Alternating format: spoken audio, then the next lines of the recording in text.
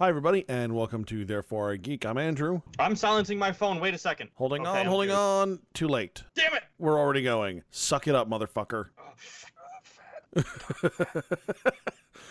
So once again, we are doing our year in review. This is part 2. Part 1, we did news stories with Baruch joining us. And so for part 2, we are talking superhero movies, and Chris is joining us. Once again, we figured it was time that Chris got a chance to defend himself. Thanks for having me, buddy.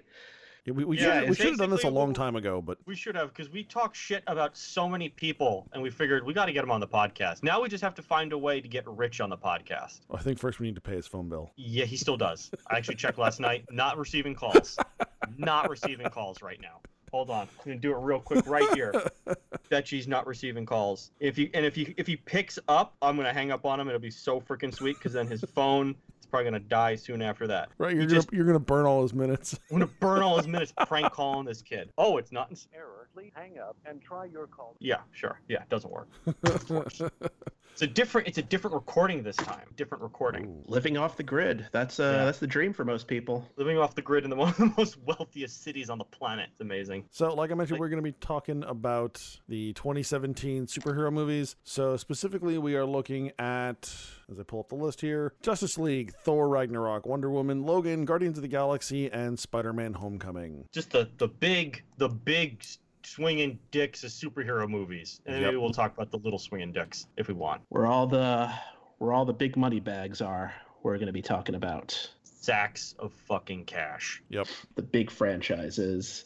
So, yeah, the way we're going to do this, just so you guys aren't completely confused, is that we're going to talk about each movie in the release date order. So, starting in January and working our way through. And we have ranked all 6 of these films based on our personal tastes. So as we get to each film, we're going to talk about where we ranked them and some general thoughts on the movie. Oh, yeah. So we're going to start with the first movie. Go ahead. Who wants... You can start, Andrew. Count us down. All right. So the first one we come across this year, there is Lego Batman, which is in February. But the first big one we're going to talk about is Logan, coming out March 3rd of this year.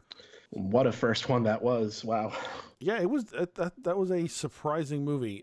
It's 3rd on my list. It is way, way, way up on number 1 on my list. That was just an emotional and crazy violent movie that I absolutely loved. So it was my number 1 of the year. It was tough for everything else coming out to kind of top that. I actually agree with Chris. It's my number 1 also. 1, because I liked the way it was filmed. 2, I liked the tone. 3, performances were really good. And I remember like halfway through the movie going, I really enjoy this. I'm really liking this. This is good. I never think that about superhero movies. No, you don't. Sometimes I will say the 3rd act with the clone Logan and the whole kids living off the grid in Dakota, I thought was weird. But for the most part, if you could forgive that, I really enjoyed this one. I thought it was really great.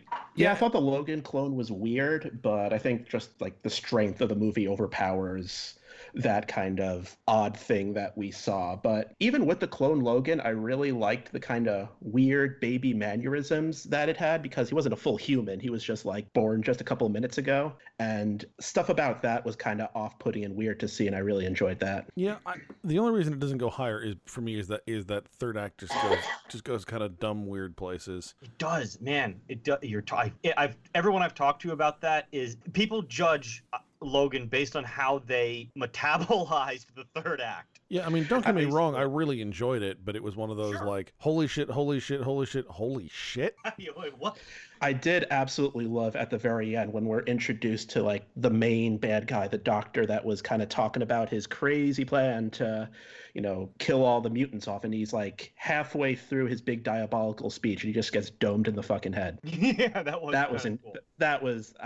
let out a huge laugh during that. And I thought that was really good. I always think that movies need to do that more often, because when a character starts to give a speech like that, I'm immediately transported to the scene late in The Good, the Bad, and the Ugly where Tuco is taking a bath and some guys got him at gunpoint and he's giving this speech and Tuco just shoots him to death. And you go, if you're gonna shoot, don't talk. and when movies do that, I'm like, oh, finally someone watched The Good, the Bad, and the Ugly. Well, see, I feel like John Wick 2 did the same thing. Like had just shoot the motherfucker type of scene. Oh yeah, that was the whole movie. Well, so you guys, John Wick. You guys go to those. I go to The Incredibles. You sly dog, you got me monologuing. Yeah, that's good. Yeah. That's good. So I think most everyone really enjoyed Logan. I can't think of someone who I spoke to who was like, fuck this movie. Like, nobody was really mad at it.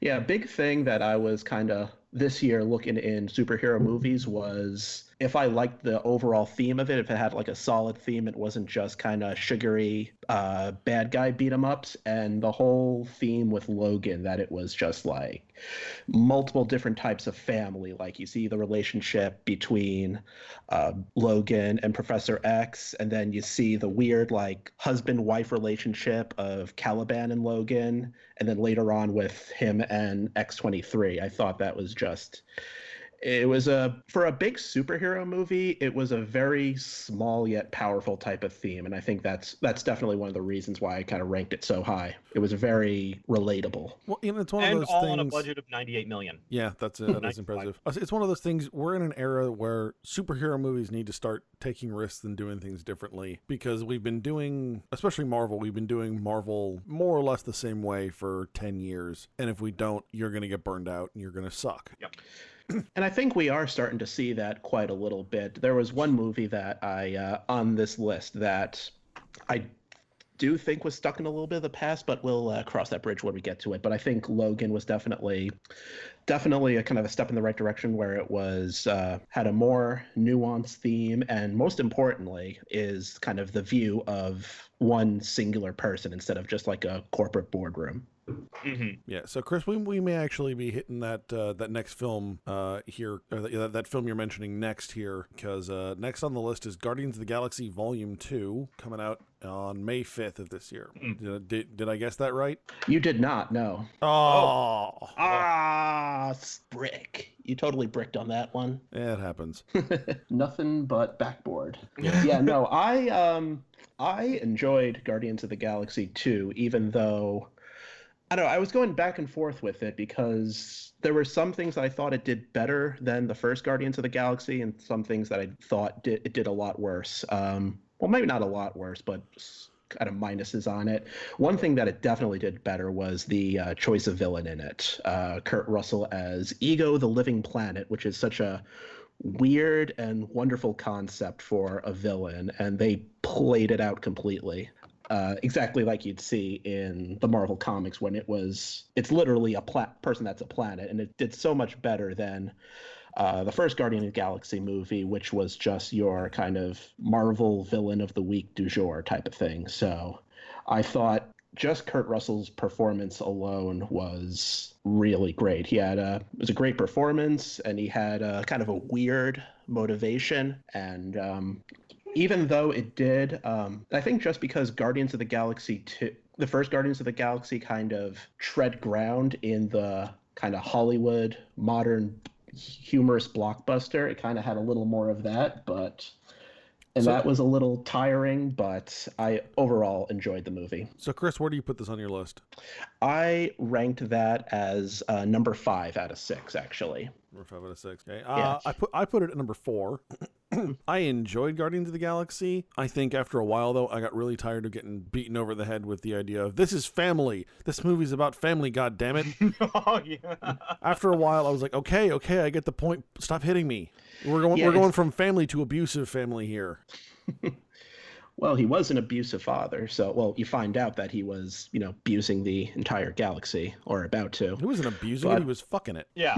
I mean, it was, what I liked about it... So that moment was hysterical. That he fucked it as Kurt Russell. No matter what species he banged, he was always Kurt Russell. He didn't change forms. He was Kurt Russell. And it was like classic, like Starman era Kurt Russell, too. Oh, yeah. Like, it was so good. Yeah, there was that, in the second act, there was that huge long stretch where it was just the Ego and Star-Lord bonding, and that it did seem to drag a little bit, but I think overall the fact that this was a more like character piece, I should say, instead of like a big huge shooty blockbuster the way the first one was.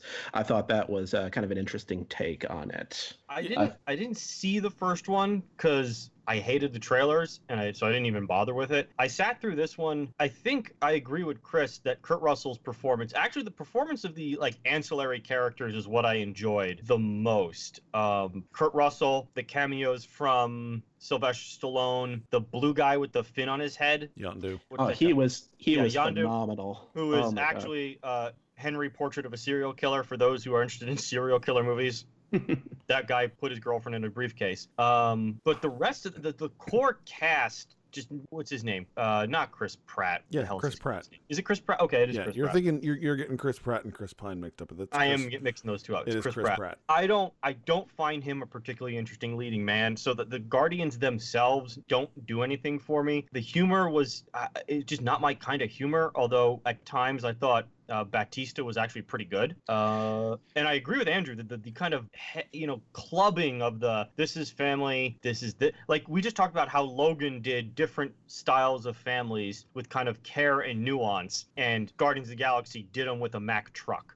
And yeah. I think it was certainly more of a blunt movie, yeah. By the major battle sequence, and this is what happens with most superheroes when I watch them, I was just rooting for Ego because he was the only one I cared about. I absolutely love the scene that I come back to most in this movie. You're right, it is a little kind of ham-fisted, but it did have some kind of fun, genuine kind of character shining through, especially right at the end when kind of Yondu saves Star-Lord from Ego, the whole planet blowing up, and just looks at him and in his like shit kicker accent, he's like, he may be your father, but he ain't your daddy. And that tore my heart apart like crazy. I love that weird little moment coming from him. No, I mean there were some really great moments in the movie. I love when Yondu and Rocket are in the jail cell and they keep sending Groot to go get the fucking fin, and he just comes back with bizarre shit. Like the human, like toe. Yeah, the toe. He's like, please tell me you have a drawer somewhere that's just full of toes. Nope. But not with nail polish. Right. Just got to say, not with nail polish. Right. But he can get you that by 2:00. By 2:00. I actually oscillated where I want to. I'm actually in agreement with both of you guys. I oscillated. I think I settled on putting it in 4, but I almost had it in 5. So I actually I think we're basically in the same range. We're all in general agreement. My bottom 3 are kind of clustered together. Yeah, like my bottom 3 are in no particular order. My top 3 are. But yeah, that was basically, I think I settled on 4. Yeah, and I should just note that, I ranked this kind of number 5 out of 6, but none of these movies that came out this year I would put below like the badness line, because I was able to rank them pretty easily in terms of, which one I enjoyed more or related to more. I wouldn't say any of, like, even though I'm rating this like 5 out of 6, I wouldn't say it was bad. I did enjoy and I did like a lot of what it was kind of putting forth, but it's just there were 4 other ones that I enjoyed more than this, and that was kind of where this movie stood. Yeah. All right. So thankfully, we're going to skip over Transformers last night because apparently, I think they're going into diminishing returns with the how much money those movies are making now. So hopefully we should see the death knell of that sometime soon. Hopefully, or if not, I'm going to take a dump and film that and put it out and see how much money I can make. Transformers and City. No, but the next one is July 28th, and that is Spider-Man: Homecoming, which I forgot to put on my list at first because I forgot this movie came out. So this is actually 5th on my list. I enjoyed it. There's just something about Spider-Man that I kind of go, okay, that's fine. In a good way or a bad way, or just a kind of ambivalent way? Just kind of an ambivalent way. I'm like, okay, they're like, hey, look, new Spider-Man movie. I'm like, okay. And I watch it and I go, yeah, that was a Spider-Man movie. That was fine. Because we have so many of them. I think that's part of it. Also, I think, with the exception of, who plays the villain? Michael Keaton. Yeah, with the exception of Michael Keaton's performance, which I think was spectacular, this really feels like the Marvel formulaic, like real heavy. Like, hey, we got Spider-Man finally. Let's not fuck this up, so let's follow the formula to the fucking letter. Yeah. And it was like, okay, it's nothing special. So it's 5th on my list. It was number 4 on mine, and I don't know what you guys' opinions on this was, but I think making this movie just an outright comedy, it gave it kind of a decent tone because I wouldn't rank this above the Raimi movies, but it definitely felt like an enjoyable type of movie. I assume you're excluding Spider-Man 3 there. Well, that was... Yeah, that was actually exactly where my head went. I was like, it's got to be better than 3. I think that's... I know 1 and 2 is fine. I thought 2 was kind of dumb, but it's got to be better than 3. Yeah, no, it's... I think that's you don't need to say that anymore. I think people are kind of... Just like in comics, how if something stupid happens, fans just kind of don't talk about it and will it out of existence, like most Sentry stuff. I think people are just kind of willing Spider-Man 3 out of existence, only to bring it up to make fun of Peter Parker's emo dancing. Yeah. But yeah, no, I do. But speaking of the Raimi movies, I do think Tom Holland was the best Spider-Man that we've seen on screen so far, and much better than Tobey Maguire. Because Tobey Maguire put in a decent, weird performance, but Spider-Man never really felt like a kid when he played him. And I think Tom Holland kind of takes the good, awkward aspects that Tobey Maguire brought and kind of made it better, for lack of a better term. This Spider-Man fell to 3 on my list when I remembered it was actually made. It almost didn't make it because I in the end, I felt the film was somewhat forgettable. But, how can you forget about Michael Keaton in that? But that was exactly it. Is Michael Keaton's performance alone puts it in number 3. Is he was such a powerful presence in the film, and he made me want to watch it. And he was a villain that made sense, and they are so hard to come by in these type of movies. And the scene with him, Keaton, Holland, and the daughter in the car is so well done. And it was so, for me, it felt so atypical of superhero films that it really does knock this film up a couple levels. This is actually the line I draw was everything below this I did not enjoy. This one I was like, I agree with Andrew. It's like, it's a Spider-Man movie. So your badness line is right below Spider-Man. Correct. You know, I would say Michael Keaton makes a lot of movies enjoyable.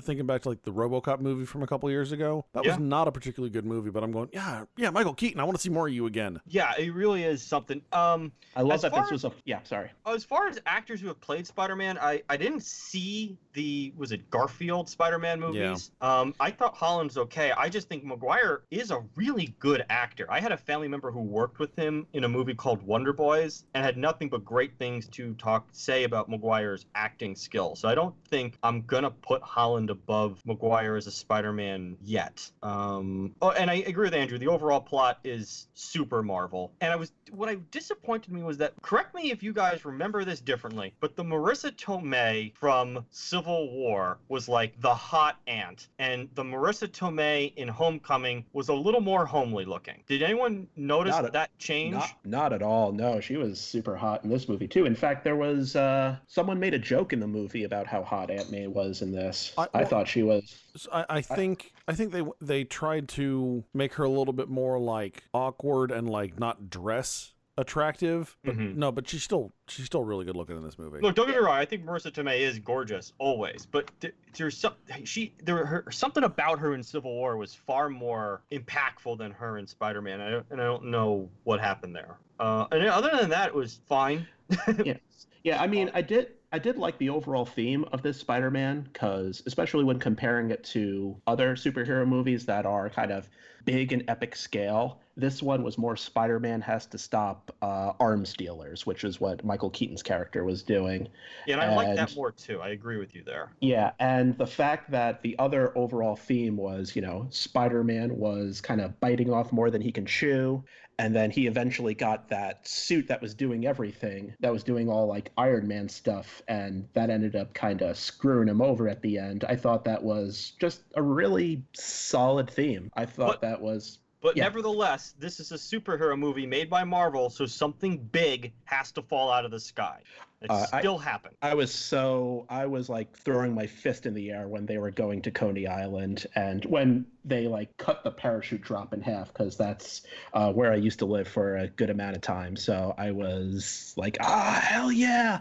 And I actually saw it around Coney Island too. I think I was in Sheepshead Bay at the time. So everyone was like nervously tugging their collars. It was like, ugh. That was really great. But yeah, to Joseph's point, Michael Keaton scene in the car, the big close up on his like craggly face as he's slowly like at first he's kind of inquisitive about everything going on. He's trying to put two and two together, but when he figures it out, he has that big grin and he's like, "Good old Spider-Man." I thought I just that love was... he does it in 5 minutes in the front seat of a car. Yeah. And that's I think that is And then he one. pulls the gun out. I was like, oh shit, there's a gun. Yeah, no, he was. It's crazy to say that the Vulture is the best movie villain of this year, but he, for lack of a better term, he is that with a bullet. Yeah, actually, that's a fair statement to make. So we inadvertently skipped one. We accidentally skipped Wonder Woman because the website that dude sent us to sucks dick. It does. It's pretty- So Wonder Woman came out on the fuck did that just go? I just had it. June 2nd of this year. was it? And that is actually second on my list. I Second? really enjoyed Wonder Woman up until the last 15 minutes when it got like uber Zack Snyder-y. I was totally behind it, and even then it was like it worked. It just was super Zack Snyder-y, and I kind of go, okay, Zack Snyder. It definitely had kind of that grayish look and feel of a Zack Snyder movie, but I don't think it matches the tone of a Zack Snyder movie, because I put this as number 2 as well. And, you know, a lot of people are calling this the best kind of modern DC movie, which I would agree with. And I think it's because... At least since the Nolan films. Yeah, I was about to say, it's like... Yeah. You consider Nolan not modern. I mean, 2005, not modern. I mean, this is a new direction right after the Nolan movies, so I would consider that like kind of the new... I wouldn't even consider that a part of these movies, just because that was its own thing. It was kind of a singular direction. You would even say it's better than Man of Steel? Oh yeah, absolutely. I would say it's Absolutely. better than Man of Steel. Okay. Just because it hit a good point of having an interesting theme and giving a portrayal that the fans can get behind. I think where Man of Steel catches a lot of flack, and I think that it was beginning to go into interesting territory, but just the portrayal was just left a kind of a sour taste in everyone's mouth, where you kind of see where they were going for, but kind of didn't get behind it. But speaking of Man of Steel, Chris, I think you're onto something. I think if we'd gotten an actual no shit Superman sequel that expanded on Man of Steel instead of trying to go into Batman versus Superman, I think we'd look back on Man of Steel a little bit more favorably. It's funny. I agree with the sentiment that they fucked up on the follow up of Man of Steel. I didn't enjoy Wonder Woman in the least bit, other than Gal Gadot. Because you're a fucking idiot. This movie did really nothing for me. And I agree with Andrew. This is one of those things where if you look at the films here in the main list, the villains are just terrible. And like Ares as the bad guy, again, we had no idea who this bad guy was going into the lead up of this movie. It turns out to be one of the professors from fucking Harry Potter and the same bad dude from Dragonheart, for Christ's sake, who just, it was silly. I like Gal Gadot. I mean, don't get me wrong. I love her. She is fantastic. And she does a great job as Wonder Woman. But nothing clicked for me at all in this movie. Not the setting, not the story, not the execution. Just this one I oscillated between 5 and 6. I settled on 5. This one really did nothing for me, except Gal Gadot, who can, I think, move mountains. What do you think about the kind of relationship between her and Chris Pine in this movie? I didn't even notice it. I didn't even know it didn't. It was like, what the fuck is this? I thought it. Joke. This is a fucking joke. Are you kidding? Captain Kirk's, gone back in time. Yeah. I thought they had a great chemistry between them, because it wasn't. You had that kind of scene on the boat where they were just kind of having kind of idle chit chat, and it kind of got me more involved than if that part wasn't in the movie. If it was just them meeting on the island and them just going to London and them kind of feeling for each other, I kind of felt that scene kind of played up a natural relationship between the two. So, and kind of say what you will about like Chris Pine kind of in Star Trek mode, but I did think that I did like seeing them both together. I will admit I generally enjoy Chris Pine on screen though. Yeah, I think he's okay. I think blowing him up at the end of the film was basically a mercy for that actor. It's like, please don't make me do another one of these. Dear God, just blow me up. His plane exploded into a sign that said 1 movie contract. Oh yeah, and he's thanking his lucky stars. That's all he Yeah. has to do. Yeah. He'll probably have to come back for flashback scenes. Who knows? They might even bring him back as like a freaking ghost Jedi in a future movie. But in terms of the villains of this, kind of David Thewlis being like the surprise villain of Ares, I thought if you're to look at that in a vacuum, yeah, he's pretty weak. But for me, at least, when I watched the movie, the overall theme was kind of Diana wanting to stab a bad guy that she feels is causing all the pain in the world. And the whole point of the movie is, oh, Ares is disguising himself as someone, so it's like a kind of a singular quest to stab one dude. And she stabs the wrong guy. Yes, she stabs the wrong dude because it's not that obvious which one it was. And then the whole, David Thewlis did have some pretty kind of tiring exposition about, the nature of man or something like that. But I think as an overall theme, her looking to kill one guy and end everything, but finding out that the war is being caused by just mankind, I thought that was in line with the kind of bigger type of morals they're trying to show in most of the DC movies. I think that was very much a very solid theme. That's why I ranked it as number 2. You should have just turned into the werewolf from Harry Potter. It would have been a lot better character design than Death Dealer ripoff crap they gave us at the end of that film.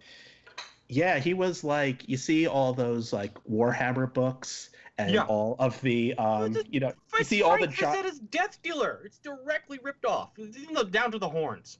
Yeah, you see all those like Gears of War or Warhammer books where you see the giant suit of armor, and you're trying to think like, oh, where's the man fit in that? And that was, in terms of design, that was it was kind of rough. But I do think that it was in the grand scheme of things, as like an antagonist, I thought they set up a good antagonist theme, even though he himself wasn't super great. Yeah, I mean, like I said, it kind of just the last 15 minutes or whatever, the big fight at the end, that's kind of where I went, meh. But other than that, I think they did a really good job with it. Yeah, it wasn't. Most of the Snyder movies have been kind of like deconstructions of Superman and Batman, and like kind of pushing, the whole movies are about like pushing them to the edge. Wonder Woman, I think, was more palpable for a lot of people because it was kind of a simple portrayal, and it still got that emotional core across. Yeah. All right. So next up on the list is Thor Ragnarok,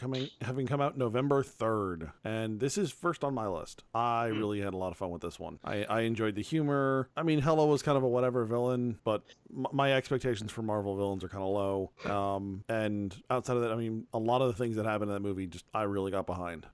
Yeah, something that I kind of really liked in this, it just seemed like just a straight up great adventure movie where you take the hero and just put him in this weird setting, in this case the freaking Planet Hulk, which is crazy to think about how they made a sneaky Planet Hulk movie out of this, but they straight up did. A lot of the characters were from the series that came out forever ago, but I very liked the kind of adventure feel to this movie where they were both kind of, Thor and Loki were both kind of out of their elements.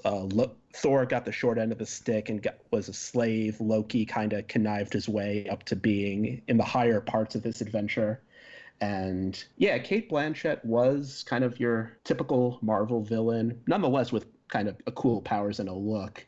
But I did like that. There's one thing that I remember from the previous movies was that the whole main Asgard theme was that it was built upon kind of vicious secrets that Thor was trying to subvert. And this one kind of showed she was kind of the manifestation of that. And I think we got a decent closing to those themes. Yeah, I did really enjoy the scene where Hela shows up and brings down the fresco to reveal the other one underneath, from when Odin was in the I'm gonna fuck up the universe mood. Right.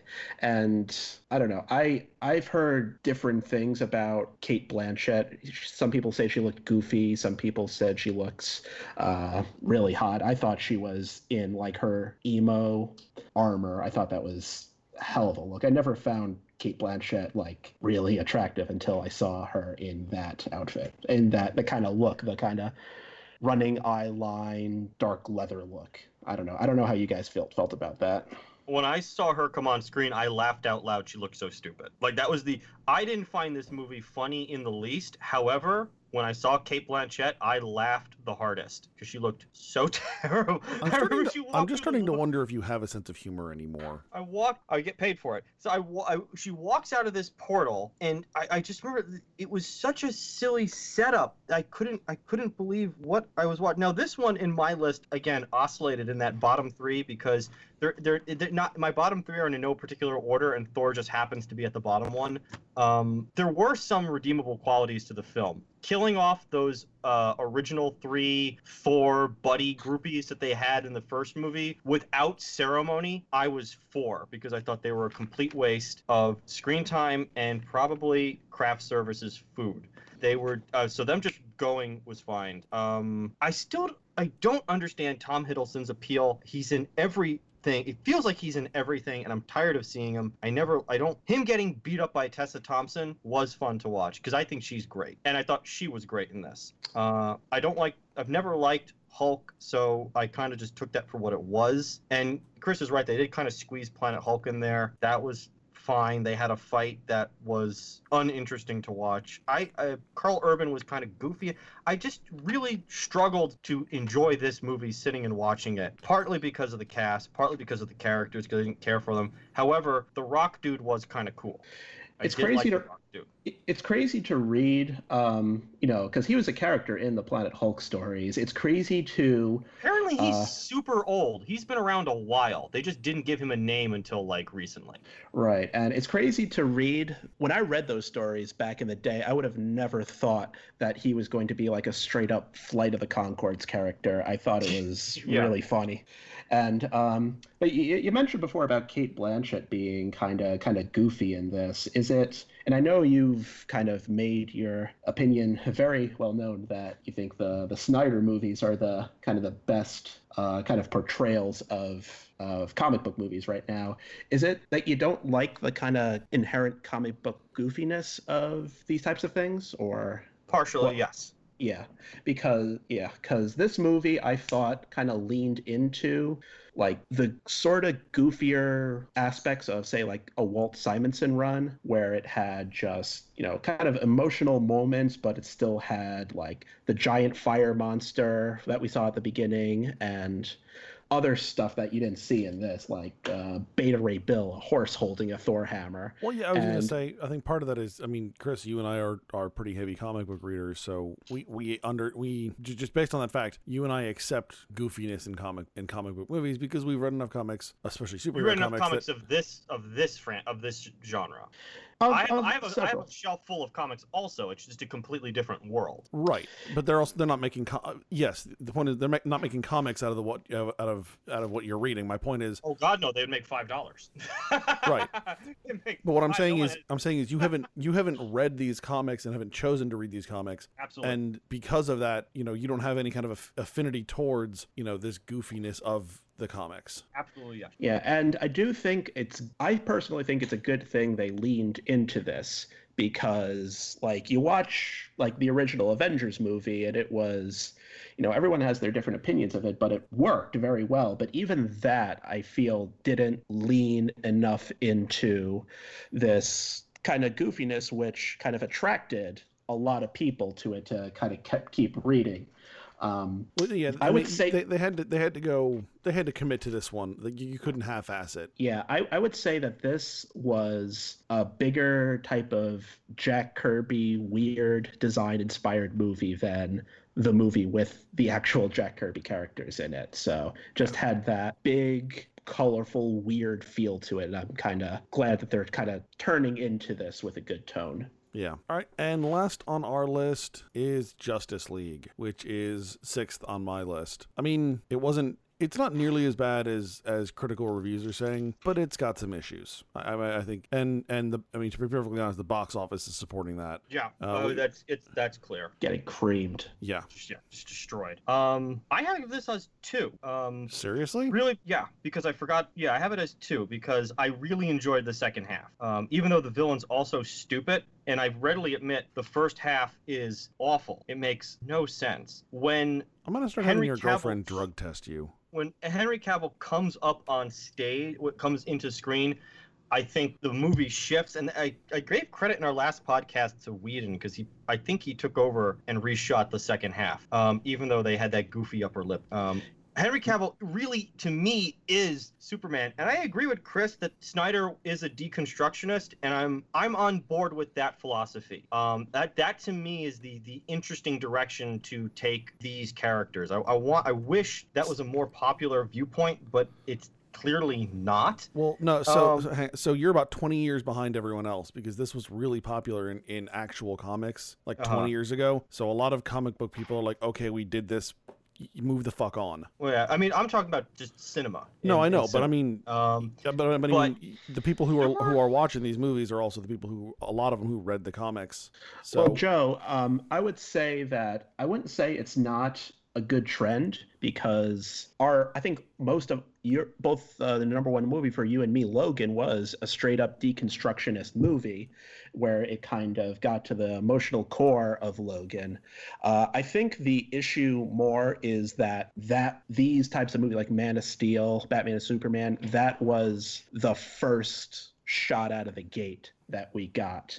Whereas if we had a more kind of traditional movie, like something not even traditional, something kind of simpler, and then got to the kind of the deconstruction, we would have gotten something similar to Logan. It's not, because if you're just asking me of my personal opinion, Man of Steel, notwithstanding the Nolan films, is probably of the 21st century my favorite superhero film. Not in no small part because of how the society reacted to him, I found to be the most interesting. Now that gets dumped away in Justice League, I understand that, and to me, it felt like they were trying to get back into the typical formulaic stuff. They definitely were, yeah. And it bothered me. However, there were character interactions that I really enjoyed in it. Most notably, Batman utterly dressing down Wonder Woman at a few times in the movie, which I thought were fantastic. And Superman just dicing the Justice League was very satisfying to watch. # epic headbutt. That was so satisfying to look at. Other than that, I mean, look, I agree with Andrew. There's flaws. I'm not going to say it was a good movie, but I walked out of it satisfied, which is not a feeling I walk out of most of these movies with. I tend to come out either grumpy or disappointed or trying to think of something else to change my mind. I walked out of Justice League just rerunning that headbutt over and over and over again in my head, because what I love about the Zack Snyder films is the impact of violence is so visceral. Like when I compare it to, for instance, Thor, the fight between Thor and Hulk is, to me, so silly and unimpactful and uninteresting but the violence in the Snyder films or the Snyder-Whedon film is just visceral, and I feel it, and I get excited, and I want to watch more of it. Felt the same way about Logan. I don't feel the other way about this movie. So I will never say Justice League or Batman vs. Superman were even good films. I found them just to be satisfying. I certainly was more satisfied coming out of Justice League than I was Batman and Superman, which I should say that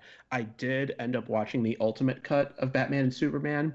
It took me 3 days because it was 3 goddamn hours. But I had a lot of criticisms with Batman v Superman. But now that I watched this, one of those criticisms isn't anymore. Is not a cohesive movie. I watched it with some coworkers about a year after it came out in theaters, the extended cut, and it significantly improves the cohesive nature. There we go. Cohesive nature of the film. Can I just say how crazy it?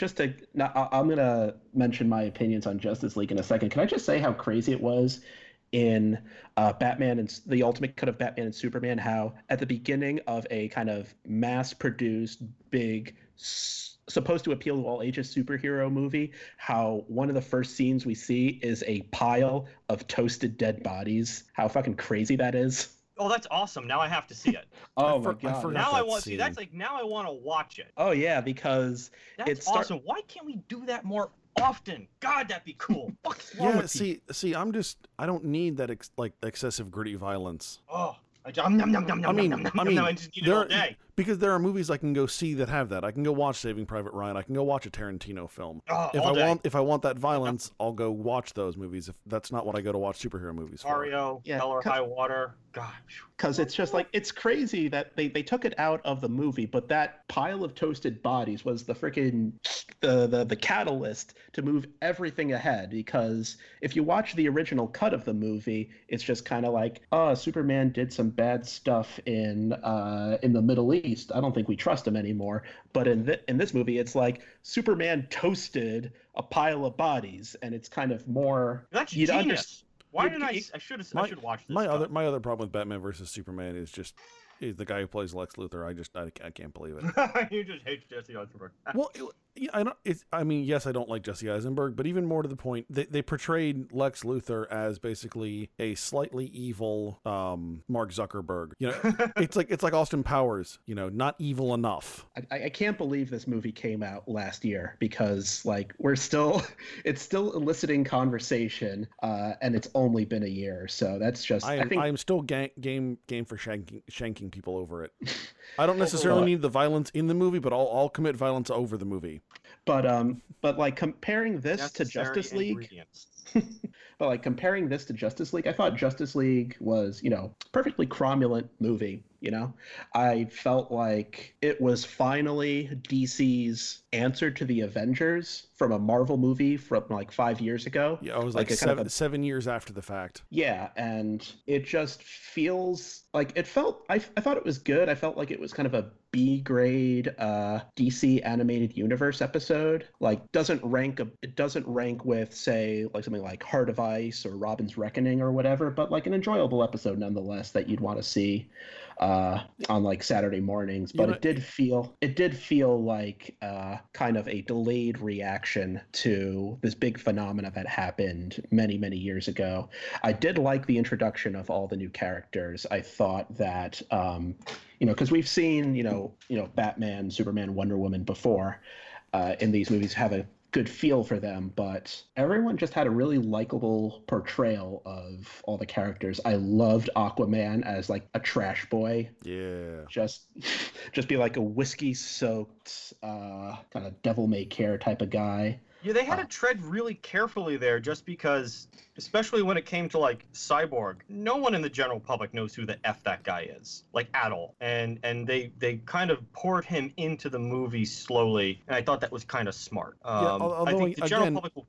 I disagree with you. They've, in the last couple of years, knowing they're leading to this film, they've made a concerted effort to get Cyborg out there. Like he's in kids' cartoons now. Not in the general public. Yeah, in the general public. He's on kids' cartoons. No, that's not. It's a small group.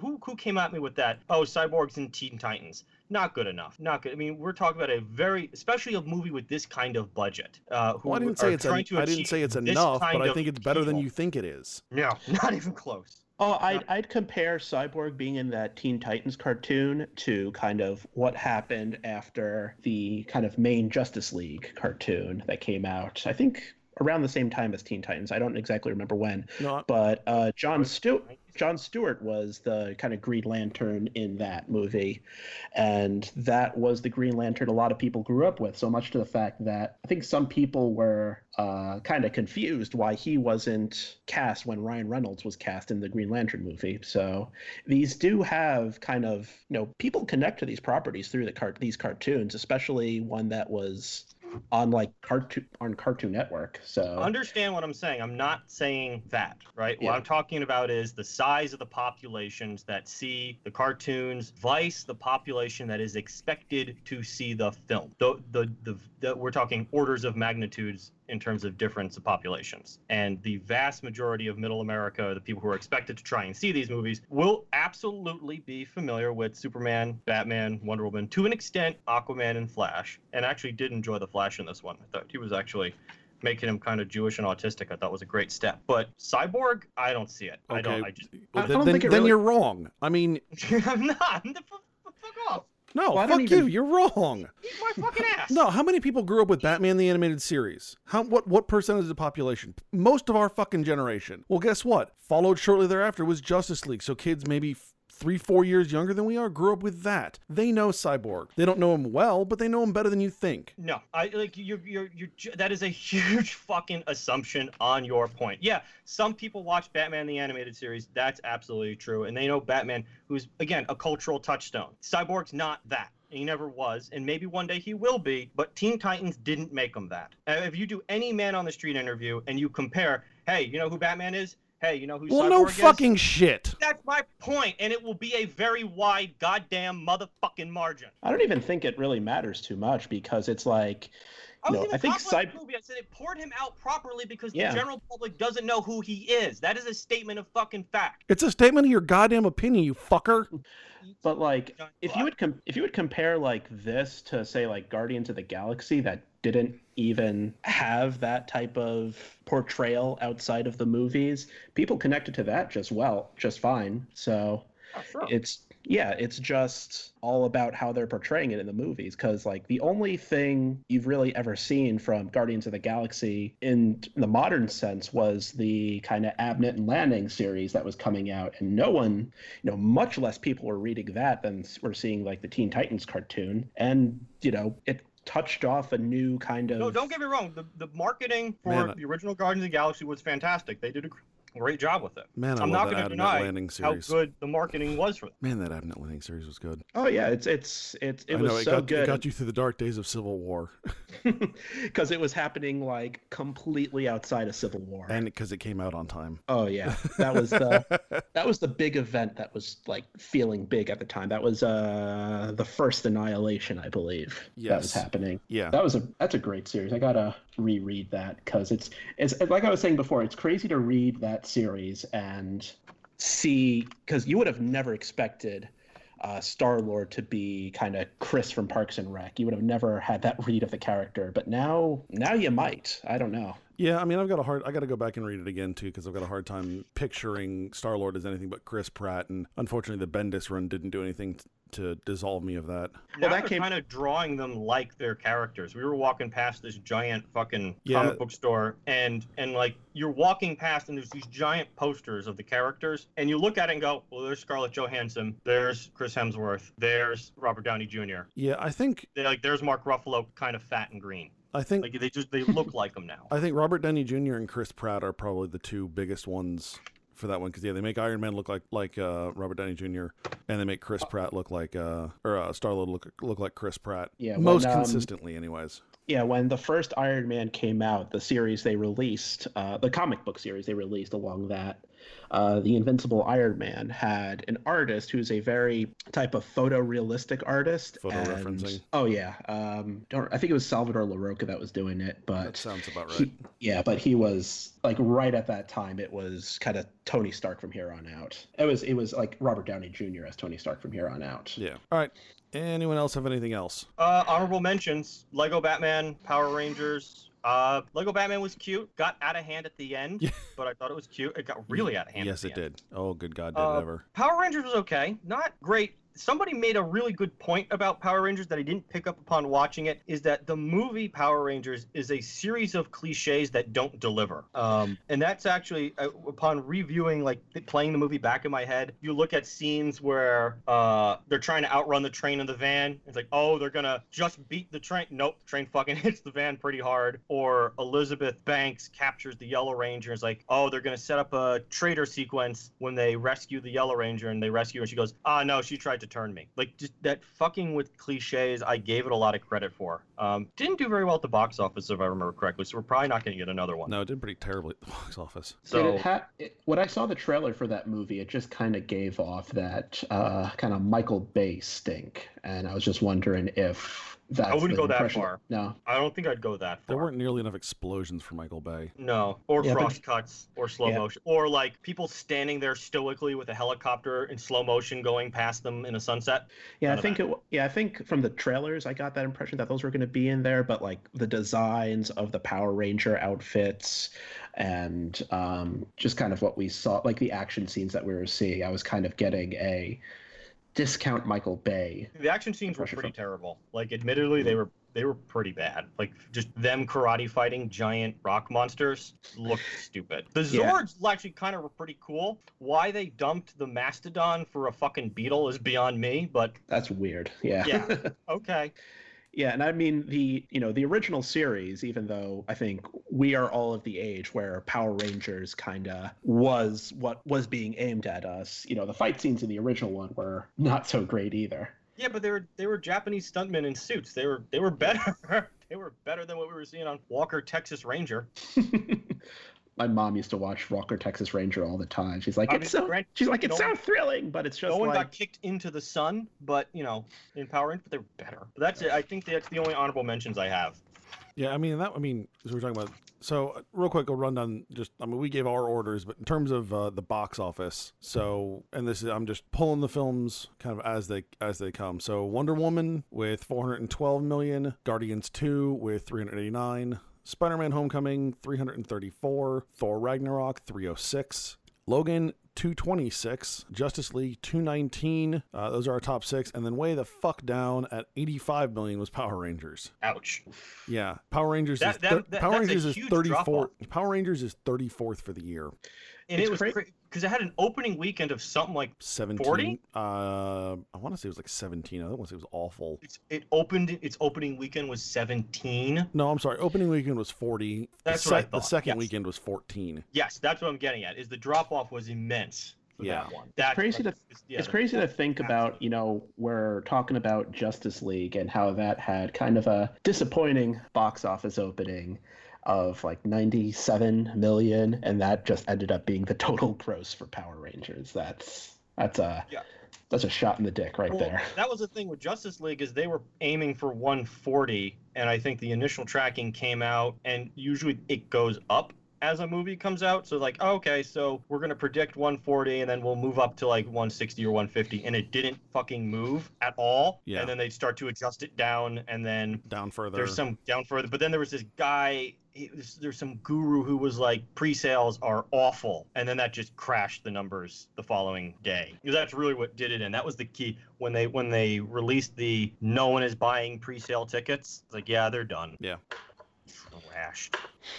Yeah, I do like that, I think when previous DC movies come out, you have these like just insane conspiracy theorists that are like, oh, well, Disney's paying the critics to bad talk of these DC movies. And with this whole thing with Disney and the LA Times fiasco, they absolutely don't have a leg to stand on anymore with that conspiracy theory. It was just... Oh, no, DC fans are weird about that. That's the thing that I don't get, is their fans They've gotten so defensive.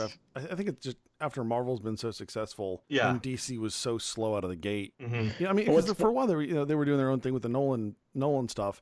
And I mean, from a box office standpoint, they probably should have just rolled the rest of the DC universe into the Nolan universe. Yeah.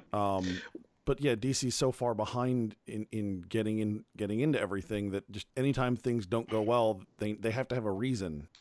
And the crazy thing about all of this is that Justice League was a Marvel movie. It was a Marvel movie from like 5 years ago, and people are still kind of weird about it. Like kind of giving the same defense, like, oh, it's something different. And it's like, it's the most Marvel movie they've ever put out. Yeah, sure. I mean, they got Whedon. I didn't particularly care a whole lot for Batman versus Superman, but it was different. It wasn't a Marvel movie. Mm-hmm.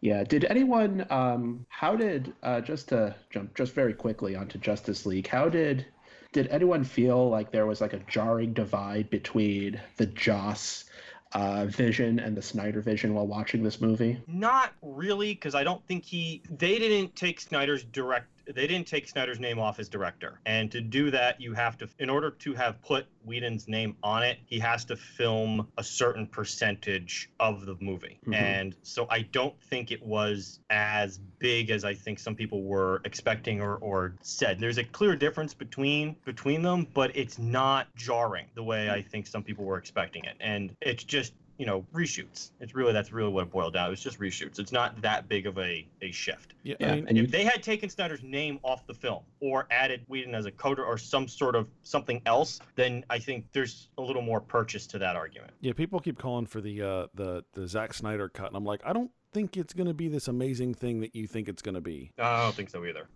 Yeah, I mean, it'll probably just replace all the scenes where we see like Superman's freaking cartoon lip. But besides that, I mean, it's Well, I mean, I don't know. It's not like Zack Snyder got fired. He left for personal reasons, but like he was a phone call away. Like I feel like he was probably still involved. I don't know that to be the case because yes, he got away for personal reasons, but I'll have to dig it up. I feel like the rumors were that he was essentially disempowered from the franchise in post-production already. I will have to hunt that. I don't know that to be true entirely. I will hunt that information down, and if I can find it, I'll share it with you. But I do remember the rumors were like, he's already been kind of taken out of Final Cut, and then when he left for personal reasons, that was just kind of the nail that sealed it. Yeah, I think this was a Suicide Squad situation on a much less drastic scale where Snyder made his movie. The executives were kind of, we got to kind of maximize our profits and kind of made the movie where that they thought everyone wanted to see with all the Joss Whedon. By the way, Suicide Squad did way better than Justice League when it came No out. way. Yes. When Holy it comes crap. to the box office, yeah, it did. Yeah, by the about opening box about office 100 is million. gigantic. Yeah. Yeah, Suicide Well, Squad bizarrely pulled in like 350 million domestically. It was weird. Opening weekend was like 140 something, maybe high 130s, and it turned a slightly less profit than Batman vs Superman, but only by slightly. Suicide Squad was in that like X-Men Origins Wolverine type of situation where the movie is absolute trash, but there's enough goodwill that people will still go see it in droves.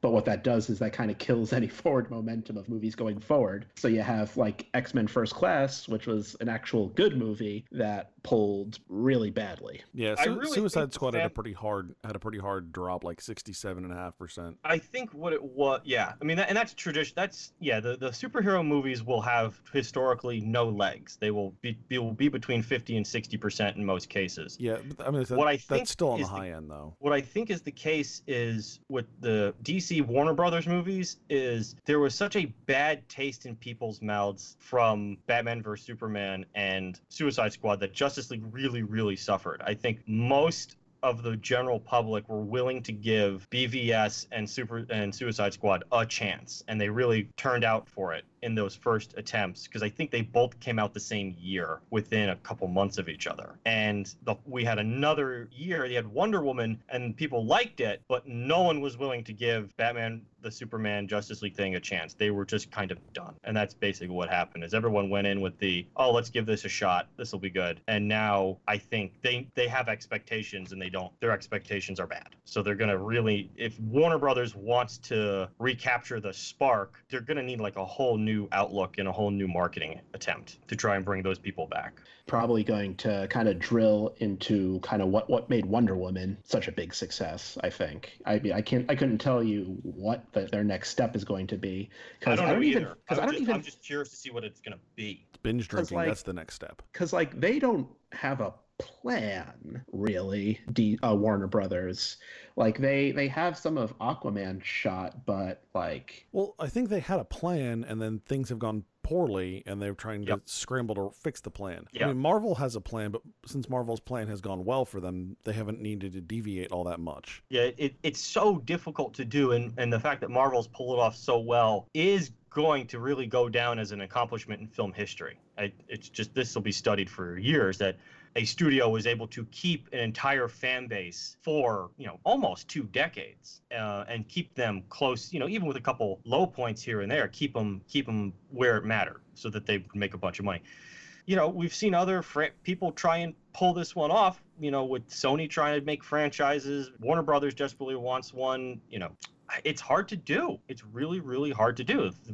The film going public is very fickle. They don't go to movies the way they used to. So you better be able to bring them out, make them spend their money and make them feel like it's worth it. And you have to have a brand that people are going to rely on. And right now, Warner Brothers brand isn't reliable. Generally speaking, it's not reliable. You know, if the people go, oh, a new Marvel movie's coming out. Oh, let's check it out. Marvel's usually pretty good. That's generally how they think about it. Oh, new DC movie's coming out. Okay. Is it Wonder Woman? No. I'll wait. And that's generally what I think happens. Because they got burned in BVS and Suicide Squad hard enough to like, fuck, we're not doing this shit again. Me, on the other hand, I just keep going back for more. I don't know. Because you're a sadist, that's why. Fucking masochist, Chris. Masochist. Yeah, because I think you and I had this discussion one time. I think it was when we were at Disney. We were in the Star Wars section, and we were talking about how you didn't really like the new any of the Star Wars movies. I was like, well, you're obviously gonna sit out The Last Jedi, right? And you're like, no, I'm gonna do it. No, I'm gonna see it. Which is fucking insane. It's insane. No, it's pure insanity because I see movies. That's one of the things I do. Right. I just see movies, but I'm not typical in that case. I'm just talking about the general public. Like, I still see movies the way the general public saw movies 35 years ago, like once a week. Like more often than you saw movies more often than you went to church. I forgot what article I read. People are seeing movies like they go to the doctor now. It's 4 or 5 times a year. You know, no one's seeing kind of little movies anymore. They're showing up on Netflix now, which is, I think, they're going to be their permanent home. Those kind of permanent character dramas. I think looking forward, it's going to be these big freaking movies with a big frickin' theater experience, and you better have some level of brand loyalty or brand reputation to pull these people in. Yeah, I think John Waters pretty recently was talking about how tough it is to make a movie that's not low budget, but not like Transformers level budget, kind of like the middle ground that I think he's entirely right. Yeah, absolutely. I think he's absolutely 100% right. Because I think now... He's right. It's just so hard to take John Waters seriously. He's a crazy person. Baltimore native, but he's a crazy person. Yeah. But you'll see them on Netflix. We just watched one last night. It was, it had a great cast. It had, like, Vincent D'Onofrio, had Tim Allen, it had Red from that 70s show. It was a Christmas movie. But you're like, this would have been a major feature film in 1997. You know, probably with a different cast. But the plot was like, oh, but now it's going to Netflix or Hulu or, you know, whatever. Yeah. That's probably where we're at with that. Just more explosions. More explosions! And on Netflix, we're going to have hallway fighting for our first superhero stuff. Yeah, I think that covers pretty well everything. So, folks, if you like what we do, make sure you head on over to thereforeigeek.com. Check out our blog post and our podcast. You can find us on Facebook, Instagram, and Twitter, and you can find this podcast and other podcasts like it on iTunes, SoundCloud, YouTube, and Stitcher. So once again, I'm Andrew. I'm Duder. And I'm your buddy Chris. And you've been listening to Therefore I Geek.